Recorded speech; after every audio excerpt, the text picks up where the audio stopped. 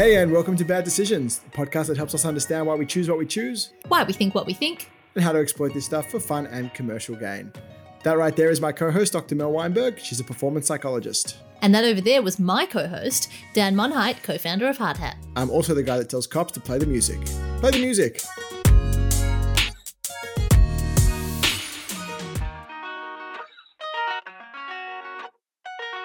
All right, yo, Mel. Hey, can I ask you a favor?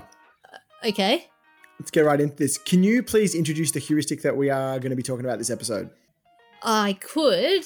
What are you going to do for me? If you introduce the heuristic, I will make this podcast infinitely more fun and entertaining for our listeners.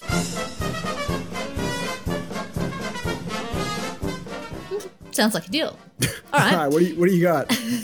The heuristic that we're going to talk about today is the reciprocity bias. Ooh, the reciprocity bias is the tendency to reciprocate actions that others have done towards us. It's sort of simple in its definition like that. You do something good for me, I'll do something good for you. Simple as that. I like it. And that's all we've got time for today. No, it's not all we've got time for. We have heaps of time. We have infinity time. Well, we can talk about the reciprocity bias in so much more detail. Yeah, well, it's a big and important one because really it is the underpinning of most of what we would consider modern society, right? Yeah, I mean, there are two key reasons, I guess, why this reciprocity bias exists, right? Let me talk you through them. The first is that we have an inherent desire as human beings to cooperate with one another. Some more than others. Some more than others, but generally, as part of, a healthy functioning society, we need to have this system whereby I'll do good things for you and at some point you'll return those favors to me. So putting good things out into the world and expecting that at some point they will be returned. Yeah. Oh, this is like the karma bias. Well, yeah, the whole idea of treat others as you would like to be treated. If I treat you nicely, the whole premise is that at some point in time, you're going to treat me nicely in return. That's sort of part one. Part two, the other sort of reason why we have this reciprocity bias has to do with this inherent desire for balance in our world. So I think about this as like this idea of emotional harmony that we seek. Do you like that term? I've just created it. Emotional harmony. Yeah, I mean, it kind of sounds like a slightly awkward dating app, but we can go with that. Oh, what if we call it eHarmony for short? Oh, God. Maybe I'll think of something else. However, the idea is that when you do something nice for somebody else, if I do a favor for you, essentially I've put you into this state where you now owe me, right? Yeah. I've been watching Prison Break. I see how this works. Now I owe you. Yes. So I've induced essentially an unpleasant emotional state in you whereby now you are indebted to me. And this is actually a really good place for me to be in because I essentially have capital with you. So that if sometime in the future I'm in trouble or I'm in a situation where I need help, I know that I can call on you because you owe me one. So here's the thing. You're in a situation, an emotionally unpleasant situation, because you feel indebted to me. And so you're motivated to try and resolve that emotion, to try and create harmony or emotional balance. And so the only way to do that is for you to even the score, is for you to repay me so that you no longer feel in debt. Yeah, so the perverse irony here is that you doing a favor for me is actually a real dog act because now I feel bad because you've done something and I've done nothing. Thanks. This is where we realize the undoing of the human race, essentially, is that there is no such thing as altruism. Nothing is for free. If I do nice for you, ultimately it's only because at some point I want to get something in return.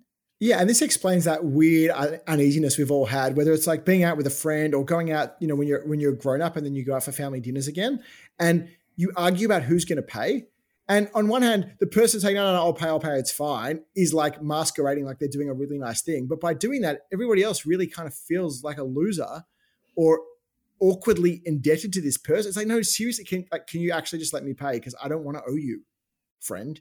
Sometimes, Dan, I don't know if you've ever done this, and I'm not saying that I have, but what you might do to really take advantage of this situation is that you might, if you happen to be going out for dinner with a group of people on your payday, when your bank account is all of a sudden just been full, you might go, you know what, I'll take this one. Because next week when you go out for dinner and it's not your pay week, it would actually be beneficial for somebody else to pick up the bill then. But I don't want to talk about manipulating people. No, we're not doing that. But it does explain why we sort of feel uncomfortable. If you go out with the same person often and they're constantly buying you coffee, why at some point it just kind of feels yuck and icky, which is irrational because you should just feel grateful and wonderful about it. isn't it interesting that this whole thing sort of relies on us trusting the other person's intentions? If I don't trust that you're doing something just out of the generosity of your heart, then I'm really going to feel indebted, hey? Absolutely. And I mean, we did talk about this as being a pretty core attribute of humans. And if I think about, one of the biggest differentiators between humans and all other species is our ability to cooperate with one another at scale, and therefore organize ourselves into groups and civilizations and religions and companies. And that is all just largely unspoken cooperation between people. And I imagine that the reciprocity bias has a lot to do with that, because if you don't trust that other people are going to return your behavior back to you, that the whole thing's just going to fall in a heap. Well, that's right. Nobody wants to be in a society or in a social relationship where they feel like they're being taken advantage of. So that's sort of the downside, that if you continually trust and you don't get anything in return, then you're basically putting yourself out there at a disadvantage. So societies fall apart, relationships don't work. There is no trust in the world. Yeah. So this feels absolutely right. But I know that feeling is usually not good enough for you. There must be somebody who has done some research to prove that actually we all owe each other. So let's go dig into the archives. What do you got for us? All right. Hit the research music. No, I'm the guy that tells Koppel when to do the music. Okay. I thought we established this in the intro. Could you please? Cops, can we get some research music, please?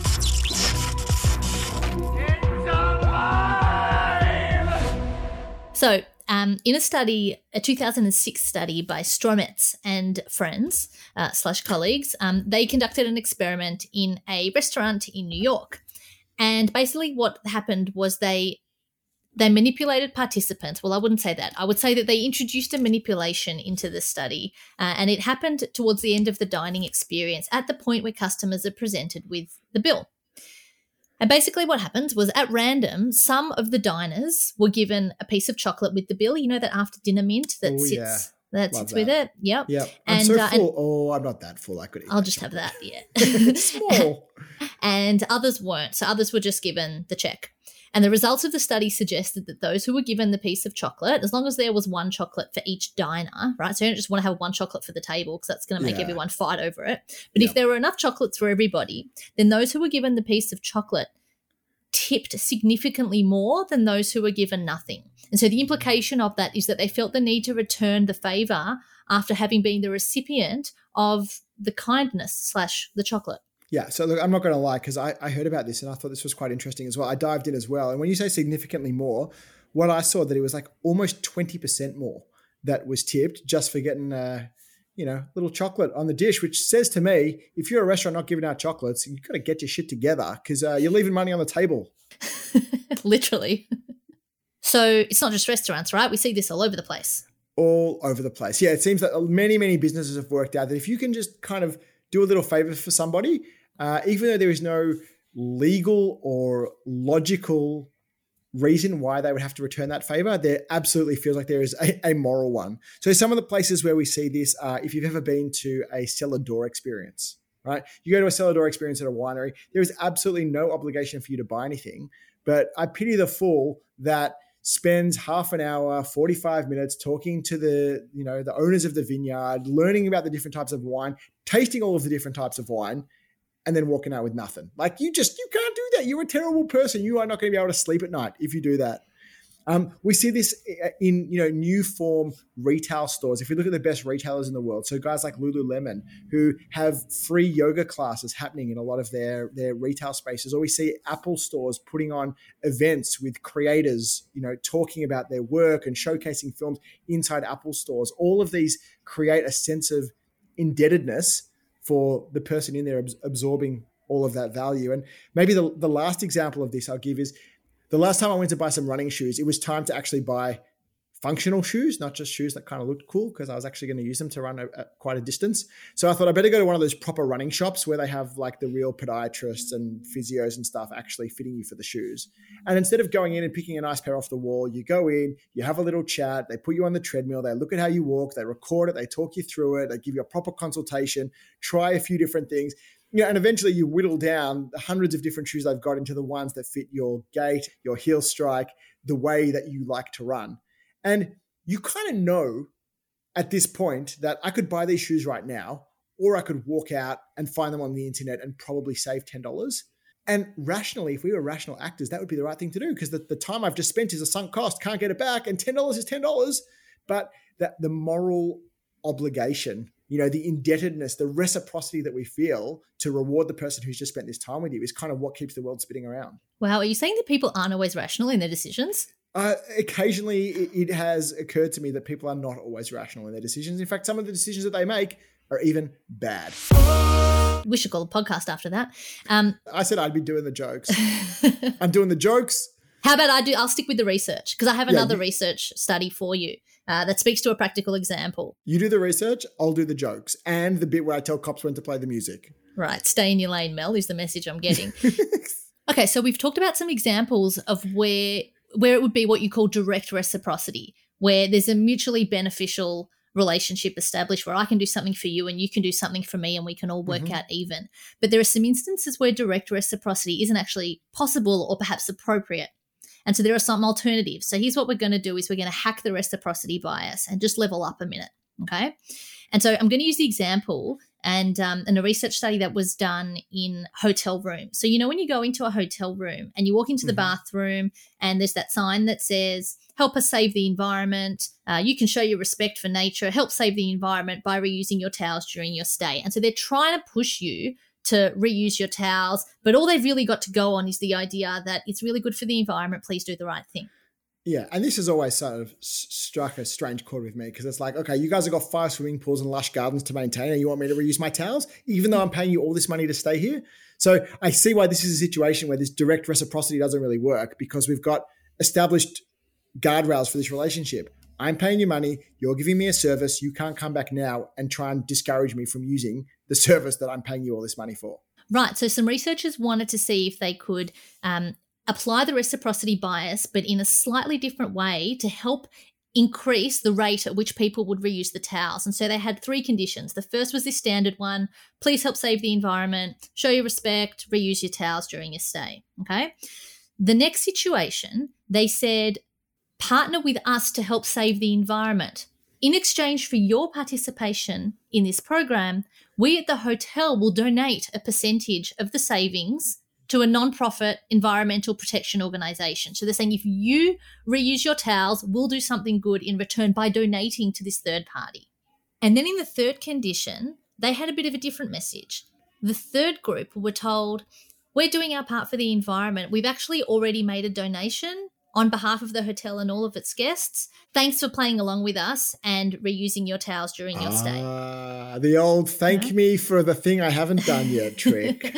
And would you believe, Dan, that when it came to actually looking at the rate at which guests were reusing their towels, they found that third condition, that what they call reciprocity by proxy condition, they were 50% more likely to reuse their towels than people in the other groups. Wow. I mean, I love this. This is like when you walk into shops that have a sign that says, thank you for not touching the displays versus please don't touch the displays. Like it's such a nicer way of putting it across, and no doubt more effective. Because when it says please don't touch the displays, that just tells me to touch the displays. They must be good. Otherwise, why would they put the sign there?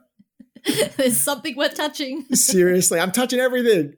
And before you know it, you've knocked everything over. I know. And then talk about feeling indebted, hey? They should have just thanked me first for not doing it. So I think it's important that we also highlight that this doesn't always just work for positive actions, right? Yes. The same works in reverse. So we got to be careful with this because, there's one thing to return a favor, but the flip side of this is the idea of an eye for an eye, that if you do something to hurt or if you do something negative, the instinct and the tendency is going to be to hurt somebody back to even the score. This is true. And I think that's a really good segue into getting onto what brands should do about this. Because, the baseline stuff is pretty obvious. It's like, if you're a brand, do something good for people and they'll do something good back. And, we see a lot of this, especially in times of crisis, brands going out of their way to do things for people who have suffered at the hands of natural disasters, or in like more recent times, seeing companies do free food or drinks or dry cleaning for NHS workers, which is fantastic. It seems obvious to just say, yeah, do nice things for customers and they will feel indebted to you. But I think there is more to it than that. And if we sort of analyze what it takes to make this thing really work, it seems like there are 3 conditions. So the first is the brand has to be the first to give. So you can't say, oh, if you do this, then we'll do that. If you reuse your towels, we'll make a donation, because then it's not reciprocity. Then it's just a commercial, rational arrangement that the person can decide if they want to participate in or not. And this is key. You know, we talk about this in social relationships as well, that in order to develop trust, somebody has to be the first to put themselves out there. Somebody has to make themselves vulnerable. And as the brand, better that be you. And I guess it is up to the brand to put it out there first, and then tied in with that is to make it unexpected and with no stated expectation of return. So it's a thing that you're doing first. It is kind of nice and unanticipated. And you are making it very clear that for coming to this yoga class, or for me fitting you with these shoes, or for me putting on this presentation for your team, I'm not expecting anything back. I just do this purely out of the love of it. So it's got to be first, it's got to be unexpected. And I think the third thing that's really important is that it's got to be personalized, right? Where if it just feels like this is just a deal for everybody, that level of indebtedness and reciprocity that you feel is going to be far smaller than if it feels like this brand or this person has actually gone out of their way to do something specifically for me. Yeah, I think these are all really good examples and really key takeaways for how to ensure that you use the reciprocity bias effectively in positive situations. But there's also the idea that sometimes you're trying to balance out a negative emotion. Exactly. And so I think in the same way, when the customer has gone first, right? And the customer has gone first because they've just been massively inconvenienced by your brand, product, service that has messed up. So they've ordered a food to be delivered and the food hasn't turned up. So the customer's gone first. And this is why it is so infuriating when this happens to you and you call the service provider and they do not feel like they are responding in kind. You know, where all they'll do is refund you for the food that didn't turn up. But what about all the time? What about the ruined occasion? What about all the stress? What about that half hour I've just spent on the phone with you? Right? So I think it's really important from a brand perspective to return to a level that is perceived as at least the same indebtedness as the person has gone to for you, if not above and beyond. And this can be a really hard one to gauge, because what you're trying to do is reestablish the emotional harmony, right? I'm going to keep saying that term until it sticks, right? For sure. You're looking to reestablish that harmony. And so you've got to, if the customer has already taken a hit, then you've got to actually see where their emotions are at. And you've got to gauge what it is that they need to overcome that emotion and to restore balance. For sure. So try not to get into that situation in the first place, but if you find yourself there, that's how to overcome it. So I reckon that's pretty much a wrap for the reciprocity bias. You got anything else you wanted to kick in, Mel? I think it's just from the sort of human side of things that, you know, we talk about how you can fall victim to the reciprocity bias in a way and what to do in those situations. But I think it's important to realize that reciprocity is a thing that has continued to spur societies forward. So it's not sort of the thing that we necessarily need to look to overcome so much. But if we recognize if we're feeling that sense of indebtedness, then we're in more of a position to go, do I actually want this product? Do I actually want to return the favor? Or can I actually separate from it and go, you know what? I recognize that I have this instinct to want to buy that wine after having so much of it. But you know what? I don't need to.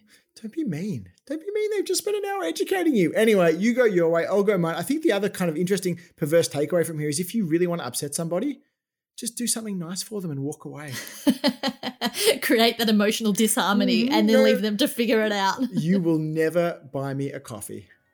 Okay. All right. Reciprocity bias. Let's put a ribbon on it. What is it? Reciprocity is the tendency for us to return somebody's positive or negative act with a similar act. Exactly. And if you're a brand, the ingredients for this, it's not just about being nice. It's about going first, making it unexpected and clear that you don't want anything in return, and as personalized as you can. That's going to work wonders. You know what, Dan? Actually, remember at the start of the episode when you asked me to do that favor for you? Yeah. I feel like it's really paid back. Yeah. I feel like you've really paid back your part of the deal. Call it even then? We'll call it even. All right. See you next one. Consider the act reciprocated. Good. All right. Bye.